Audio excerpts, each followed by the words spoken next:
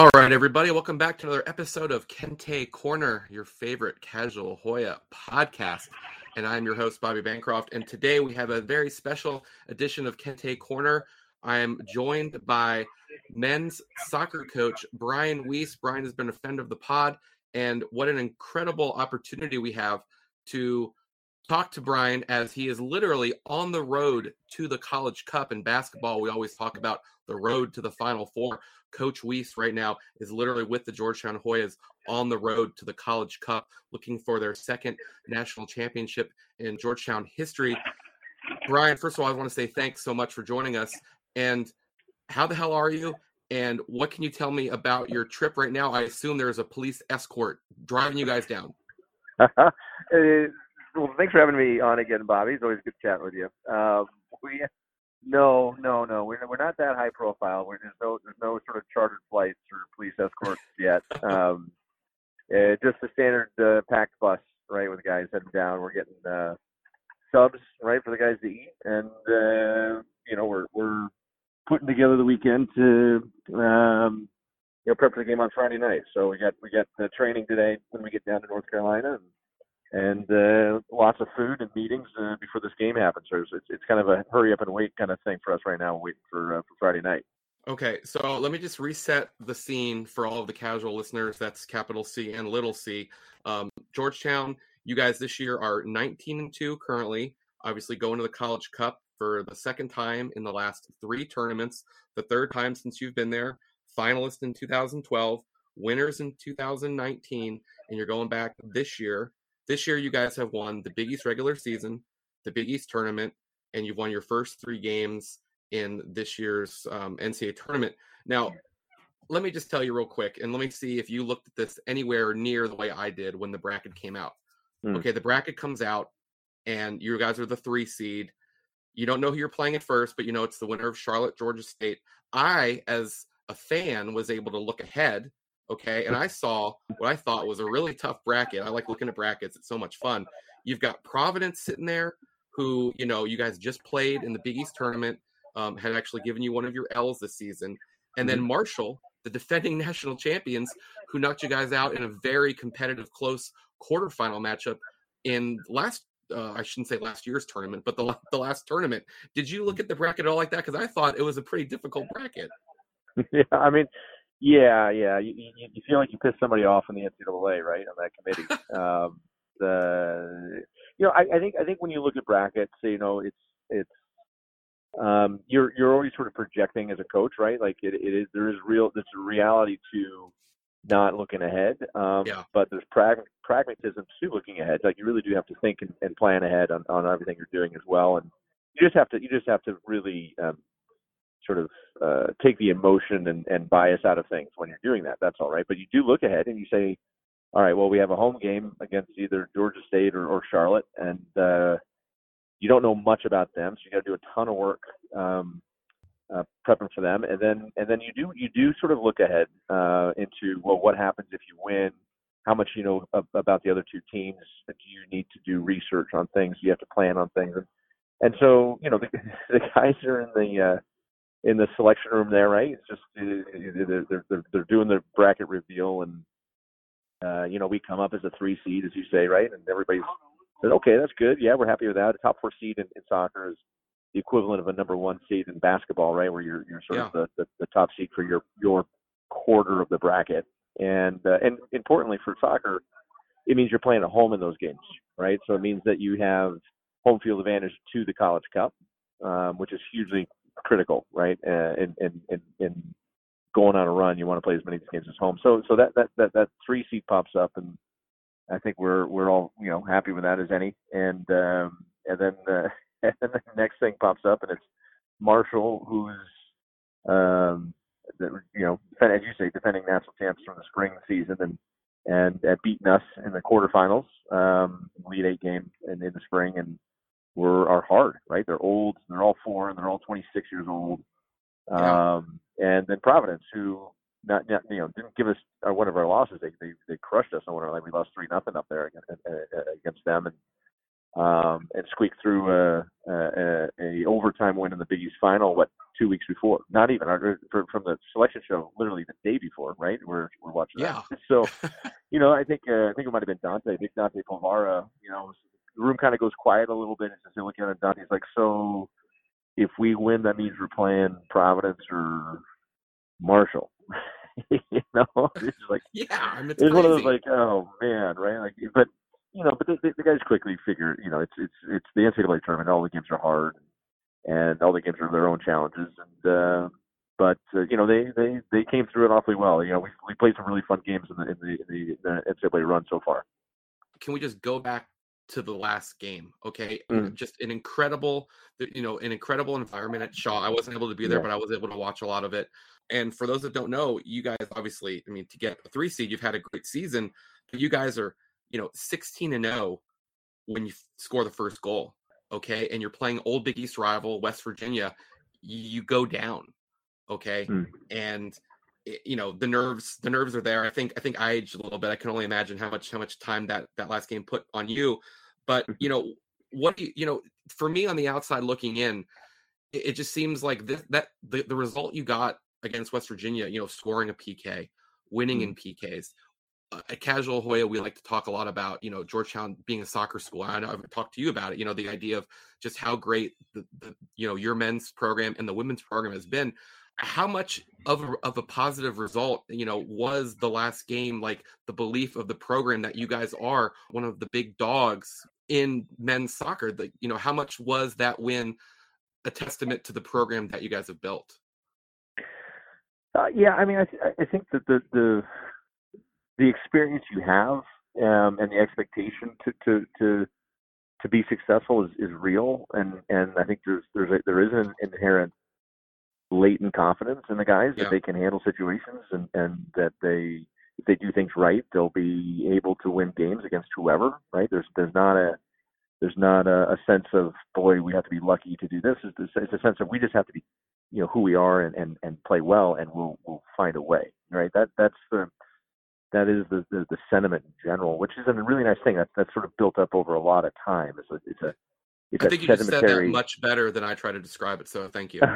Well, but it's when you do get to those moments where you are down late, which we were in 2019 in that same game in the Elite Eight to University of Washington. We were down late 1-0, and that group did the exact same thing. They found a way through, came back, and never panicked, and all those things, nice traits that good teams you feel should have, which is the ability to not panic when things aren't perfect, right? And I think this team did that really, really well. And and having said that, that West Virginia team was a fantastic team. It was a really hard game. It was a great game, right? And the crowd is the biggest crowd I think in the history of Shaw Field, right? Yeah. And that site, it was an incredible crowd. It was over 3,000. Oh, it was just and they were engaged, and there's West Virginia fans going crazy, and it was just a wonderful environment. But sometimes when you play in those sort of those electric kind of events with a crowd that's really got you a little bit more juice to the game and the players, and then suddenly you're going to penalty kicks. It's interesting to see, does that tighten players up, or do they thrive in that environment? Right, going to penalty kicks, are our guys going to be nervous about losing, when they should win, or are they going to just do what they do well? And I was really proud of the guys with their resiliency and perseverance in that kind of setting, right, where they didn't play it tight. I thought they played really well, played really loose, and executed. The penalty kicks were so well executed, and then Giannis is for those people who didn't see it. I mean, Giannis is Nicopolitis, who was in goals, faced the first kicker and saved the penalty, and the referee called it back for him moving off the line early. Which, when you watch back, you're like, I don't really know if that's that was a really good call. I don't think it was. It wasn't so egregious, yeah. Yeah, it really wasn't something you would ever call, right? But they called it, and you could argue maybe it wasn't even a violation in the first place on it. But Giannis has handled that so well, and then he saved it again. He saved the same guy again, so he saved it twice. And it was we had made the first penalty, and he did this sort of double save on the same poor kid from West Virginia. And boy, you want to talk about a soul crushing moment for your opponents, right? I think our entire team, all 10 kickers, our bench, some capacity, probably the crowd, all at that moment. This is the first kicker at that moment said, "Oh, we're going to win this penalty kick shootout." And on the flip side of it, I think you could feel West Virginia's bench and those 10 guys saying, "Oh no, right? This might not go how we want it to go." So it was a pretty fun moment to experience. Now, not to get too in the weeds, but as a soccer enthusiast, I know I've mentioned to you in the past, I still play. I'm not going to say how well, but real quick, I don't get a chance to talk to national championship winning coaches very often. Do you have hard, fast rules on penalties? And you don't have to go too far on it, but real quick, the idea of, during the game, when a player gets fouled, do you like that player to have to then get up and take the penalty? Do you prefer someone else? And then when you get to the shootout, do you always like to go first? Do you always like to go last? What's sort of your strategy? I'm just really interested in the PK strategy here. Yeah, right. I mean, it's a voodoo science, right? Nobody knows. Nobody really knows, right? How do you do this? Who wins that? Why you do it? And there's a lot of studies and statistics on it, right? Which over the run of thousands of penalty kick shootouts, there's probably some merit to it. But the in the run of the game, we have 2 or 3 guys that we trust to take penalties, and we let them figure that out, right? And so, Dante's had a really tough run of penalties where he was far and away our go-to penalty kick taker. If he's on the field, he's taking it. And then I think at some point he was maybe 2 for 6 or 3 for 6 in the run of plays through this year, which is not a good ratio. Right. No. And he really pushed through that really well, and mentally that's a hard thing to get through. But Stefan Stoyanovich has taken him, and you let the guys. As a coach, you sort of like, well, I would like it to be this guy, but I'm not in his head, right? You have to trust your players to make good decisions on who's in the best place mentally to take the penalty at that critical moment. And and sometimes coaches will say, so and so you should take it, but is that really the best guy to take it at the moment, right? The theory of it may make sense, but the actual reality of the fact maybe he's cramping, or maybe he's was called, or his girlfriend was wanted to break up with him last night, or who knows, right? These are the things you don't know, and so you trust the guys. We do, at least, and people have different philosophies on that. And for the shootout itself, if you win the coin toss, you always want to shoot first. The math of it, Thank you. Probability of it is something like 60% of teams that shoot first in the history of penalty kick shootouts win, right? So that's a statistically significant enough difference that's real. So we added to that, maybe 61% now that we won because we went first last time. But it doesn't mean you're in or out of it. It's really the first one to miss is in a little bit of trouble in penalties just psychologically. But the idea is if you make the first penalty shooting first, which mathematically or statistically you should, if you make it, then there's increased pressure on the other team to match, and that pressure weighs on the shooter a little bit more, and stuff happens there, right? If you go back to the 2019 final for the national championship where we won on penalties, we hit 7 really great penalties, and Virginia hit they made their first 6. So we went 6 for 6. We made our 7th. They missed their 7th. But when you really look at the penalties, both our group and Virginia's group, the first 4 penalties for us and the first 4 penalties for them were excellent, right? Yeah. We made our 5th one. And so what did that mean for Virginia? At that point on, every shooter who stands up, if they walk up knowing if they miss, they lose, right? That the shootout ends. And their 5th, 6th, and then obviously the 7th that we saved, those 3 penalties for them were a little shaky in terms of execution. And I don't think that's a coincidence. Well, hopefully we got all that out of the way, and there will be no shootouts the rest of the way. You guys will be well ahead. It's not all that fun to be in. I'll have to say that. I mean, it's fun when you win them, but during the process, it's you just want to hit fast forward and get through it. Yeah, no, it's not fun, really. I mean, honestly, it's probably not fun for anybody. Again, this is a special edition of Kente Corner. We are so lucky to have men's soccer coach Brian Weiss, as they are literally getting down to Cary to set the stage. The national semifinals, the College Cup, which is what it's called, will be Friday night. Notre Dame and Clemson is going to be the first game, which actually sounds a little bit like a college football playoff game, American football. That's at 6 o'clock at Wake Med Soccer Park on ESPNU. Georgetown, the 3 seed, will be playing Washington, the 2 seed. Following that, roughly around 8:30, depending on if those guys go to penalties and all that kind of stuff. Also at Wake Med Soccer Park on ESPNU.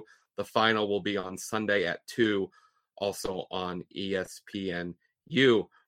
Now, Brian, when you go in these tournaments, the longer you go, I mean, really, there's obviously nowhere to hide in any sort of a tournament, because the best teams keep advancing.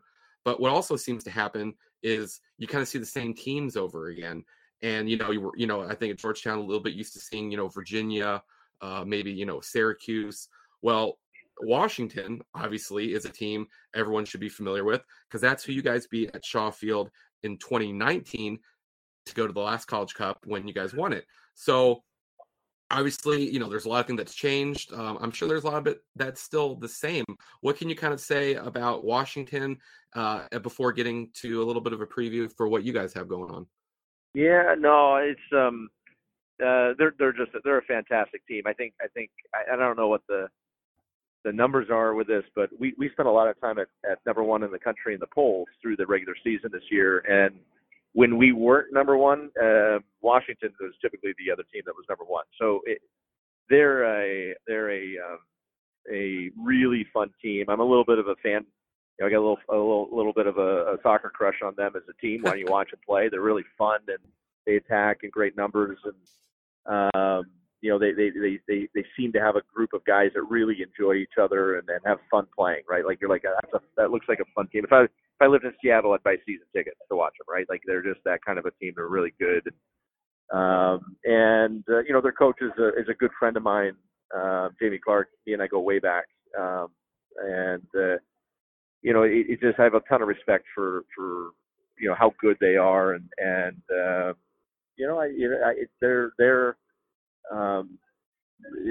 going to be a team that I think can produce a game with us on Friday that could be one of the more fun games just on the schedule for college soccer over the run of the year. I think our team, and if we're playing well, and their team, if they're playing well, will produce just a fantastic, entertaining match to watch, and a great advertisement for college soccer.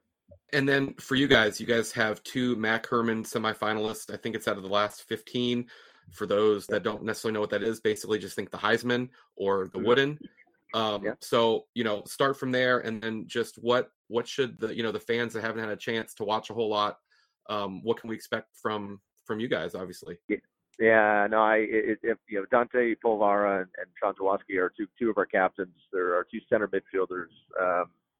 Our team really revolves around what the 2 of them do for us. Like, they're 2 special players. The two best center midfielders I think I've ever had as a coach, both maybe individually and collectively. And that says a lot. I mean, I'm not disparaging past players. I think a lot of those guys, they talk to some of those guys, are like, yeah, those guys are good. So, but I don't think we make any bones about how we're built and the importance of those 2 guys. And Washington has 2 Hermann Trophy semifinalists as well on their team. Their center back and their goal scorer. So, it's going to be a really fun matchup. And I think our ability to solve. They have a very high pressing team, very, very fun in transition. They score goals in no time, right? They're sort of like the Loyola Marymount of whenever that was, right? The 1990. 1990s, sure. There you go, right? That they just pop down and they shoot 3-pointers as fast as they can, and they try to make the game 130 to 132, right? And that's kind of UW, right? They're that feel to them, and we're not really that way, right? We want the ball. We want to be a little more methodical with how we do it. We like to compress teams really deep in their end. We have no problem transitioning ourselves, but if the game goes really well for us, it's going to be Dante and Sean in the middle of the midfield, making them chase us around a bit, right? If we get it right, but I think both teams are very capable of winning the game in all sorts of different ways. We're good on set pieces. We're good in transition. We can play soccer through teams, but we're gonna lean very heavily on Polvara and Zawatsky to run the game. I think we're gonna say we have two of the best players in college soccer, and we're going to make sure the game plan involves them heavily in this one in particular with how they're built and how we're built. I think it allows us to try to involve them a lot. And if it's not good enough, then hats off to Washington, right? And but we're going to go with our horses and see who's better, at the end of the day. So I definitely remember watching in 2012. I remember watching in 2019. And I have a great memory, but I unfortunately have a hole here. Did you guys go first or second in those years, as far as the semis? We went first in both of the other ones. We were that Maryland semifinal. We went first. Incredible game, yeah. And the game was still probably the best college soccer game I've ever seen or been a part of. Right, it was just an amazing, fun game. 4-4 penalty kick. 4-4, yeah. Raging, good teams, good players all over the field, having fun, and but we played first that year, and then Indiana and Creighton played after us, and then in 19 we played Stanford in the monsoon, played them first, and then Virginia and Wake Forest played after us. So that's actually a good point. Did you guys bring any rain gear, or is that not going to be a problem? We kind of bring everything, right? Like if you think you need it, you throw it on the bus. But I think the weather will be a little better for that regard. I think it'd be hard to be worse about that. Yeah, no, I think we feel pretty good about it being okay. So, but anyways, sorry, that was kind of the scenic route to my question. Is in this tournament setting, you guys are going at 8:30. Like, how much? I know, like for men's basketball, they'll usually watch a little bit at Madison Square and then kind of go back and do whatever it is that they're going to do. What's going to be your philosophy going second here? Like, how much you obviously want your guys to be loose. You want them to be like focused, but also loose, not tight. Do you watch a little bit of Notre Dame Clemson? Are you guys back still game planning? Like, what do you think's going to happen? Yeah, I mean, my assistants will come down and watch and try to get a handle on what those two teams are doing and do that real time, because the reality is there's almost no time between the games, right? We play 8:30. That's assuming Notre Dame Clemson ends on time. Big assumption. We'll play at 8. Yeah, right. We'll play. We'll play at 8:30. Then, we might not be done till 11, 12 o'clock at night. With how those games can go sometimes. So there's zero turnaround time to prepare for a 2 o'clock final on Sunday. So I don't over worry about managing the group before. I talk to the guys like 3 hours before, and then they do their own thing, and we'll get there early enough that I'm sure there'll be some time if they want to pop through the tunnel and sit and watch a little bit. Then some guys can do that. Some other guys want nothing to do with it. They'll stay in the locker room and do that. But it's I think it is, your point's an interesting one, Rich. Is I think the teams that are the loosest and having the most fun in that setting tend to be playing the best, and then we'll certainly be trying to make sure the guys are relaxed and enjoying the opportunity and not being too tense about it. But I think the nice thing about our group is, we're of the 4 College Cup teams, we're the only group that's been there before with the current players, right? So there's no experience for the Clemson and the Notre Dame and Washington players for this stage. So I think the teams that can sort of get their heads around the fact that it is a fun environment, it's a fun challenge, and something they should enjoy. While the stakes are as high as they are, those teams tend to be the ones that find a way through to the final and win in it. Absolutely. That's exactly where you want to be. And I definitely like getting a little bit of a peek behind the Georgetown men's soccer curtain. Speaking of Georgetown men's soccer, on Twitter, GU Hoyas M Soccer. And you can also follow Coach Weiss _Brian. He's not exactly lighting up Twitter, but he does have good stuff. And I wanted to talk to you before we got out of here, because I know that, you guys are on a journey, a mission, and I thank you so much for your time. But you did tweet a pretty cool picture from Shaw Field of your seniors, the idea that they didn't really want to leave Shaw as players for the last time. Can you just talk about, like I said, you really pick your spots on Twitter. So, you posted a picture, kind of a big deal, but just about these seniors and what they have gone through, right? Like they've been part of, of having a season that ended in a national championship. They've been part of a season where, are we even going to play? What's going to happen? Guys are leaving early because of the way the calendar worked with MLS. And what can you say about this particular group? Yeah, it is. There's 4 of them. And then there's 2 fifth-years, Chris Lay and Ethan Kohler are a year older and taking their grad years playing. But that group of 4 are, those are those classmates, Zach Riviere, Joe Deleuze, Giannis Nicopolidis and Sean Zawoski. It's not a big class. It's a small group of guys. They're painfully quiet personalities, right? They show up, they smile, and they kind of get on with it. And but they're personalities, right? And they're just this wonderfully humble, quiet group that just are great soccer players and great role models for the younger guys.